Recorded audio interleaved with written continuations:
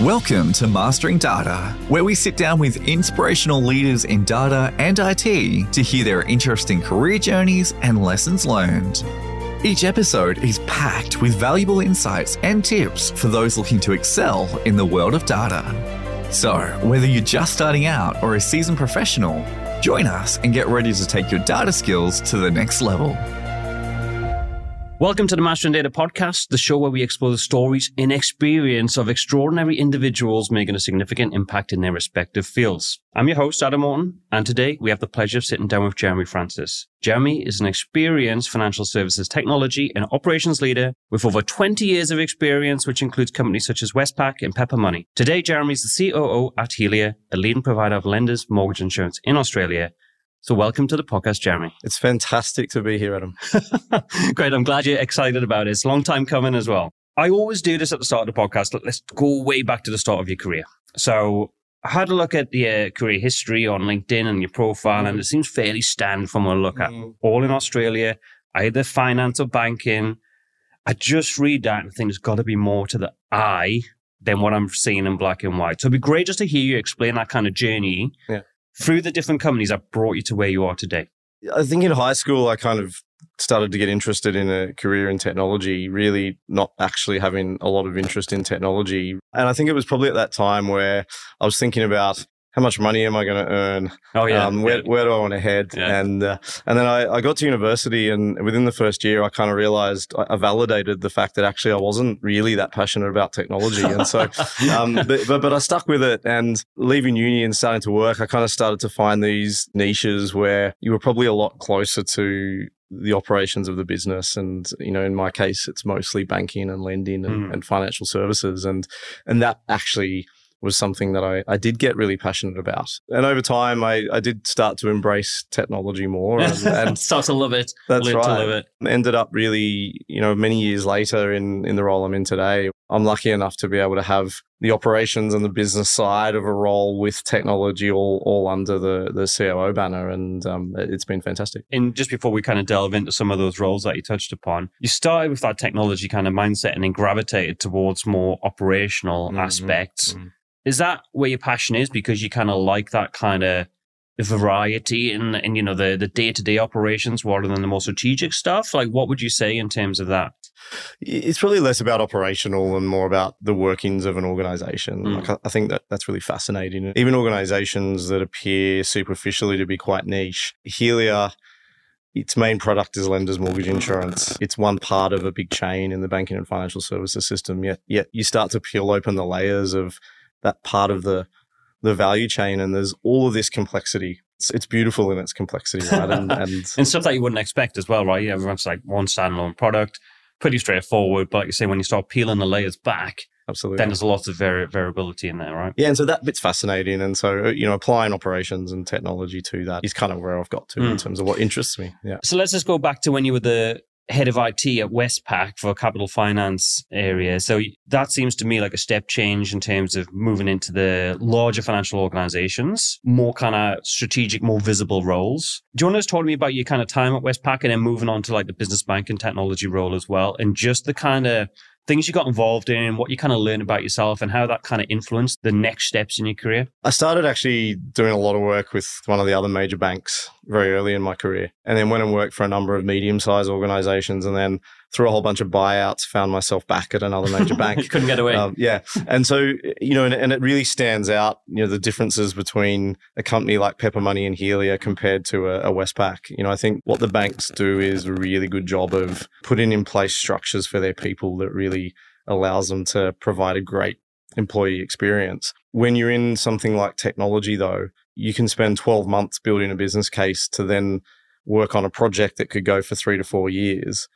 Coming from a lot of medium-sized organizations where you would turn that decision around very quickly and have implemented something within 12 months, it's a culture shock, right? To go back and forth between those types of organizations. And so, you know, I think what Westpac did was teach me a lot about managing at scale. You've got major teams, often distributed geographically, all of the complexity that comes with that. It's an amazing learning opportunity. And, you know, I see a lot of people come out of small organizations and move into banks. And I think that's a great thing to do. Right? It's much harder. It is a good thing to do. It is a good thing to do. But it's really good to see both sides. And certainly I've landed in the view that I like being able to work on business initiatives that can be turned around quickly to be able to see the results and the outcomes that get delivered in the work that you're doing, and being able to be really close to the strategy, which is a lot harder in those bigger organizations. And as you say, it's a fine balance, right? Because similar to you, I worked for a large financial organization really early in my career.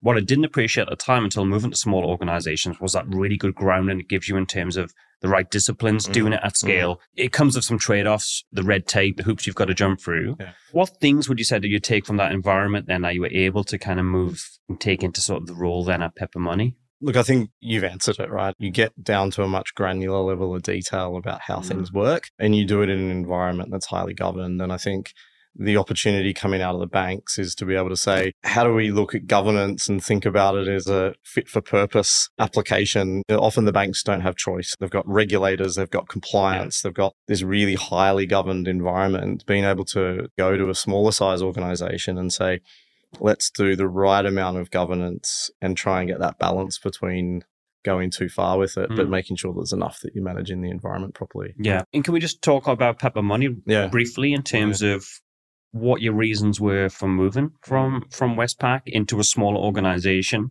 and then the kind of projects that you worked on there at a high level and kind of your experiences there? The reason for going to Pepper was really, I wanted to get back into that mid-size environment. More agility, easier to do things, make an impact. That's right. So, I went from managing a very large team at Westpac because of the scale of that organization to managing a team of, a very small team of 6 people in Pepper Money originally. Yeah. A few years later, the CEO asked me to come into his office and say, congratulations, you're going to be the CIO for Pepper Money. I always kind of imagined that would be a question and a conversation. Okay. But, so you kind of knew it was coming? That's kind of easy like that. This is what you're doing. So, which has been fantastic, right? And Pepper Money were a really fascinating business because they'd been started by a couple of guys who were really interested in investing in different businesses around the globe. They were in a huge number of countries and were moving into countries that, I certainly hadn't had a lot of exposure to, like India and Indonesia and, sort of exciting places that maybe hadn't been touched a lot, certainly through my career. And so that was a really good opportunity to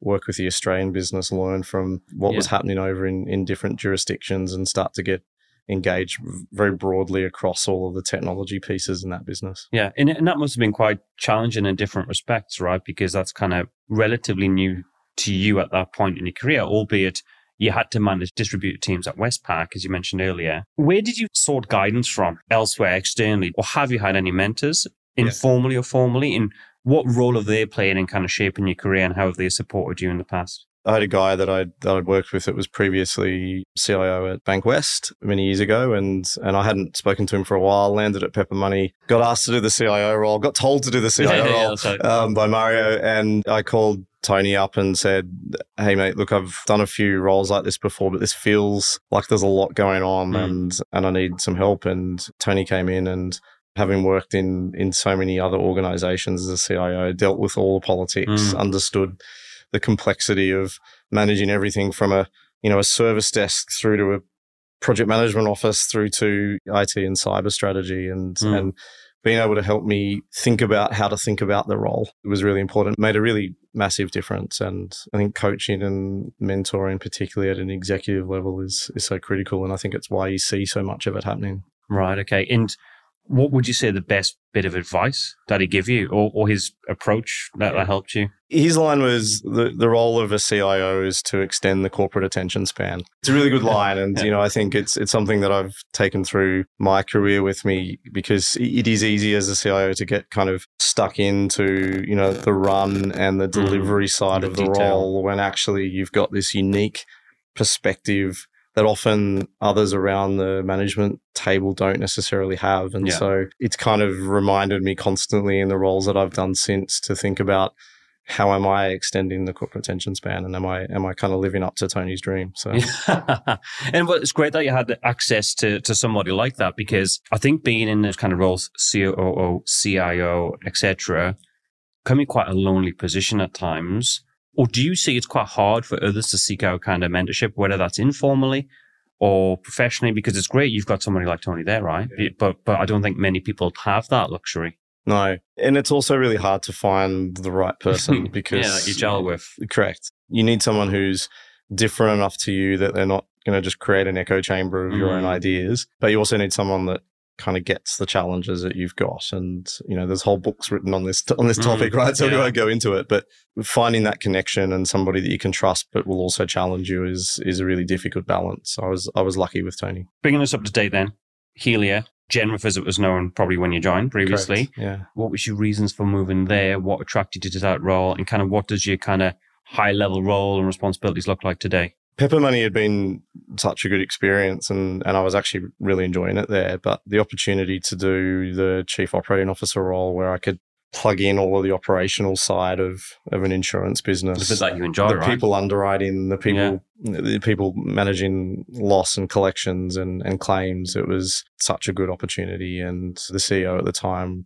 wanted somebody with the technology background that could do both. And it was too good an opportunity to pass up. And occasionally, Pepper Money were the same. Occasionally when you get offered a role, you really buy into the strategy of an organization. I think particularly with technology teams, you want to be working somewhere where the strategy's ambitious enough that excites you, something that that's right, gets you up in the morning. Exactly. I think everyone sort of says, you need to be challenged. And yes, that's true. You want to enjoy it and have fun and be working on things that are interesting. And at a high level then, Jeremy, has it transpired that way? So the vision was kind of set from a technology kind of change, transformation perspective. I know personally from doing work with you previously that there's a lot of change going on. Has it kind of lived up to those expectations that you had and has kept you interested, kept you excited? High level, can you just describe that journey?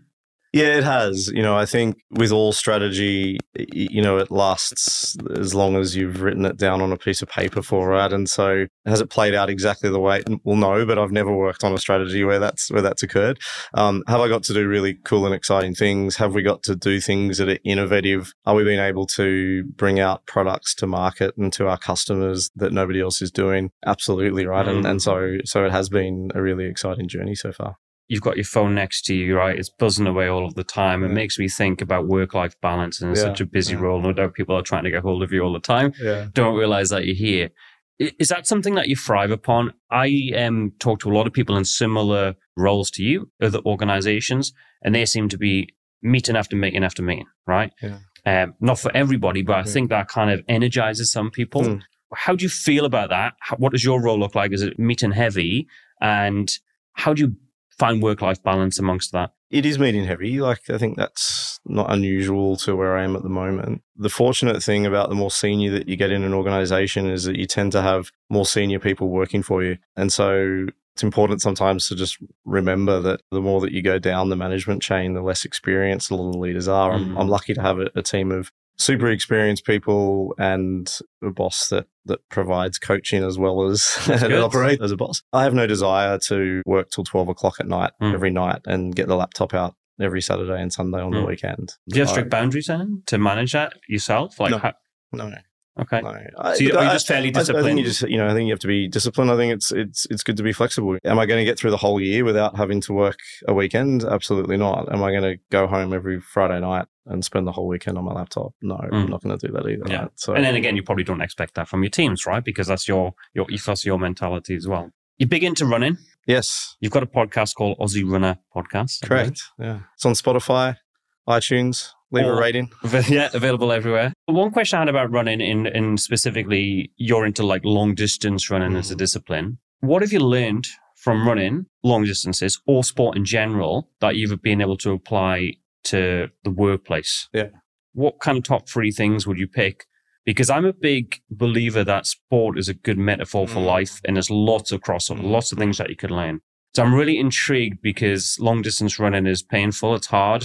You question why you do it, usually in the middle of it. Right. So I'd love to hear, what have you learned through those experiences that you've been able to take some of those core 3 skills maybe and apply them to the workplace? Yeah.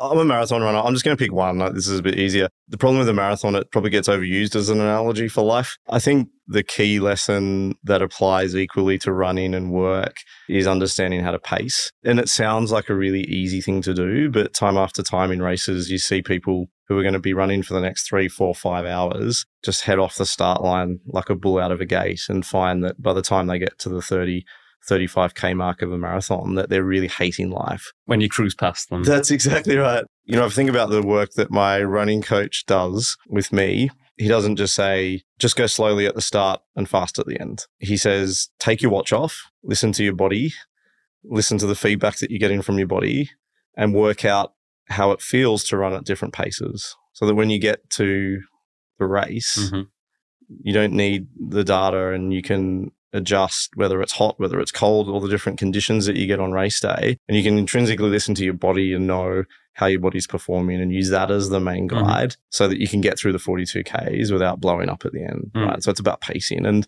work's very much the same. I think about some of the work that we did at Pepper Money, and it was a great learning ground to work out how to move really fast, right? You've got an innovative company trying to bring products to market really quickly, but that doesn't always work. And so what I've learned over the years is, and my CEO drives this into me, very regularly, is that you've got to pace at work as well, right? You've got to go fast enough that you're keeping the momentum of the business because things are changing all the time, but you've got to go slow enough to make sure that at the end of the day, you've got a really quality piece of output or a really quality product or a really quality deliverable, or you're delivering a really, really quality strategy. And so pacing is really key to that. And striking that balance. And I guess playing that long game to a degree, right? Because you don't want to shortcut lots of things up front and then have to pay the price later. Exactly what you were saying about it's exactly people that start too quick. You mentioned earlier that you've got a lot of senior experienced people now reporting into you. Yeah.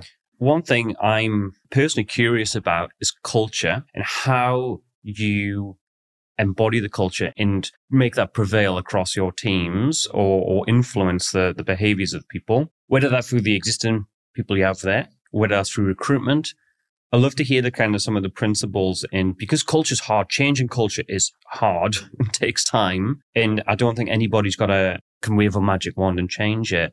So what's your approach to that? And how do you kind of try to create a high performing experienced team? I think there's so much theory around culture and it gets so complex and confusing. And I think if you asked 100 leaders, not only would they all say different things, but most leaders find it really hard to pinpoint. I mean, you can talk confidently about it, but trying to pinpoint what are those things that actually have the biggest influence on culture, it's not that black and white. If I think about my leadership team, they constantly will ignore the advice and the direction that I'm giving them. Now, I don't mean at a strategic level, right? As a leader, you've got to recognize that you have to set the pace and you have to set the direction and you have to set the vision. But actually, the people in your team often make better decisions at the next level down than you can make, right? And I want my leadership team to feel okay to ignore me and to say no and to say, actually, there's a better way of doing that. And that makes me uncomfortable.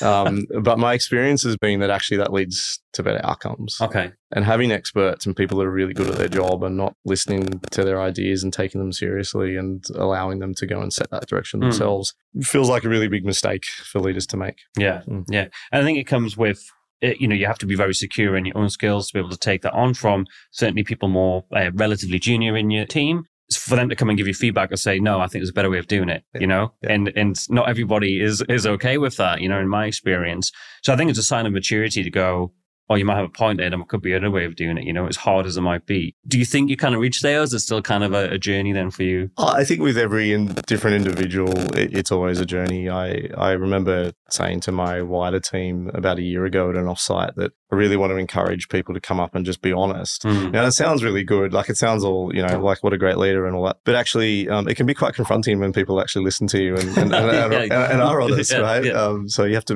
be careful what you wish for. Yeah, absolutely. And so just the other half of that question about attracting talent to fit the team, post-COVID has changed a lot of things. People now are wanting more autonomy, wanting to work more virtually. Initially, there was a real kind of talent drain, certainly here in Australia, but globally, those same repercussions were felt. Yeah. That's starting to change a bit now, where there's more people on the market available and looking for jobs at the moment, just because of the economic kind of recent decline. But what is your approach to kind of finding people in terms of the roles that you get involved with recruiting, and what do you look for in people? Yeah, it's been fascinating how the job market's played out over the last couple of years. It's been this really vicious up and down cycle of almost impossible to find someone to then finding that the market's got all these people all of a sudden. And it's really difficult for candidates to adjust their expectations of salary, because it's easy to say, I can now get paid this much, but when the market turns, you have to be a lot more realistic about it. And that's been really difficult conversation for a lot of candidates to be having. The culture that we've built,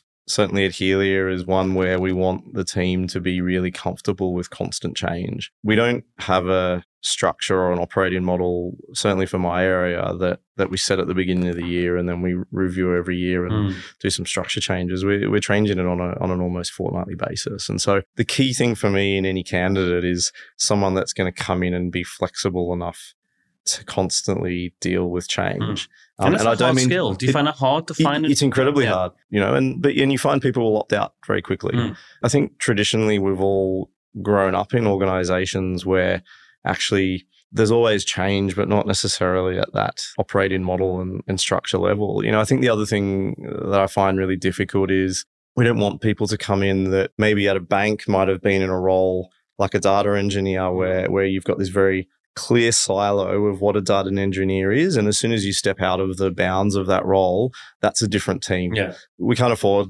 that at Helia. We want a data person to come in who is who might have engineer experience, but is also happy to do business intelligence and to learn a little bit about artificial intelligence or to get into data governance and actually broaden their skills, still having that core capability, but broadening allows them to get exposure to more things and make them more marketable. It also means that from an organizational perspective, we've got a much more versatile individual in the team. And that allows us to change and pivot even more. Yeah, and flex to work demand as well, right? It's interesting what you said. I think the majority of people maybe would feel uncomfortable with that level of uncertainty and that level of change. But the people that do like that would thrive in an environment like that where they can turn their hand to anything, get new skills and put their hands up for stuff. So I think it's when you do find that group of people, they might not be in the majority, but I think they would really excel in an environment like that. Has that been your experience? Yeah. Bringing those hires in? Yeah. I mean, I think even people that maybe at first don't like the idea of it actually get really attracted to the fact that they're constantly learning. They're constantly learning new things, but actually they're delivering a lot and they're never stuck in one space. So they're always being moved around into different positions and you get this sort of versatility of the individual. And some people love that and some people don't. And that's fine. I'm looking for one and not the other. What's one of the things that you're working on at the moment at a high level again, project-wise or initiative that you're really excited about at Helia at the moment? We're like a lot of organizations, we're really, really digging deep into artificial intelligence at the moment. And it's hard not to find that exciting. Yeah. And I think, it's nice to move beyond this idea of let's just get process efficiency, let's just get more effective and start to think about how these things can be applied in different ways. I think Helia's got a really interesting strategy that's looking to do new things across the business, but also is an ASX listed APRA regulated entity. And so compliance and governance are really important to us as well. And you've got this amazing tool set that's kind of just matured suddenly in the last 12 months that can be applied to all of those things. And, I find that really exciting. I guess just before we wrap things up, one thing I'm interested in is some of the challenges that you've faced in your career. What would you say like some of the major challenges are that you've faced? Because lots of the roles that you've done, certainly the ones that we've discussed in more detail, have been highly visible, have been people handing you problems and you have to find solutions then. People aren't offering you, I'm not saying, Jeremy, here you go, here's a problem and this is what you need to do, X, Y, and Z. You're the one on the hook then. Yeah. What are the kind of biggest challenges that you face and what have you learned from overcoming them that you can apply today? I think the challenge in technology and operations roles is that it's often hard for boards and executive teams to kind of really understand what to do with this thing. And there's an appreciation of why it's important. Boards today get cyber really well. Now they're trying to really think about artificial intelligence and really think about data and how to position those things. And you've got to go in there and try and simplify what are very, very complex, it's hard, complex topics and make them real. And then, as I said earlier, and then once you've got to that stage, try and extend the attention span of management teams and boards so that you can really position the things that you're responsible for and accountable for delivering into the strategic context of an organization. And it's really, really difficult, right? I think it's an art more than a science. How do you do it at the moment? Do you find like a high value use case that's going to get people excited around the room and then try to say, we could be doing this and this with this kind of capability in place? Do you have a different approach? No, look, I think you have to try lots of things and all of those things together will land. Having experts, using the technology partners and the operations partners that organizations that you work with and getting them in to come and help educate, like we do with Intelligent, bringing experts in to help educate the organization, allowing people to go through their own education journey, doing experiments with some of this work, using regulators to help. Oh, really? Yeah, absolutely. Absolutely. I don't think there's a simple answer to how you do that, and trying lots of things and taking a really broad approach to it. Often the one of those will land, lots of them will land. And again, giving it a little bit of time and patience is always important. Patience, yeah, I agree. Before we wrap things up, I mean, we've looked at, your career today, we looked at what you're doing today. But what about the next 5 years, let's say? Yeah. Do you have a plan? Are you somebody that has a plan and follows a plan? Are you going to go for the flow? Kind of what's your thinking, and what kind of areas would you like to get into more in the future? I've always had a plan, but the plan's never really worked when it came to my career. So I've got to the stage now where I've just given up on having a plan. Finally. Certainly the role I'm doing today, I'm really enjoying, and that wasn't because I was out there looking for a COO role. It came up and it felt like a good opportunity. And so maybe it's just the laziness in me, but I feel like that approach seems to work so far. I don't know where I want to go. I want to keep working in the banking financial services industry. I like it. I still have lots of stuff outside of work, like running, that keeps me engaged. And I think there's a lot more change to come over the industry. For now, I'm really enjoying this chief operating officer role, and that's kind of where I'm going to stick for a while. Oh, good. Well, listen, I think based upon what you've done so far and the kind of areas that you're working in now, I think you can add in a lot of value, whether that be Helio in the future, somebody else in the financial services industry. Thanks so much for your time, Jeremy. You've been a great guest. Not very often I get the chance to interview another fellow podcast host, but thanks so much for your time and being a great guest. Look, it's really important. I know how much work goes behind setting a podcast up, doing the research, having really good questions like you did. It's fantastic, and you've made me feel very comfortable being on the other side of the microphone for once. So thank you for having me. No problem. You're very too kind, Jeremy. Thanks so much. Cheers. Thanks for listening to Mastering Data. Hit follow to get future episodes packed with valuable insights and tips for those looking to excel in the world of data. And if you enjoyed this episode, leave a review to help others find the podcast.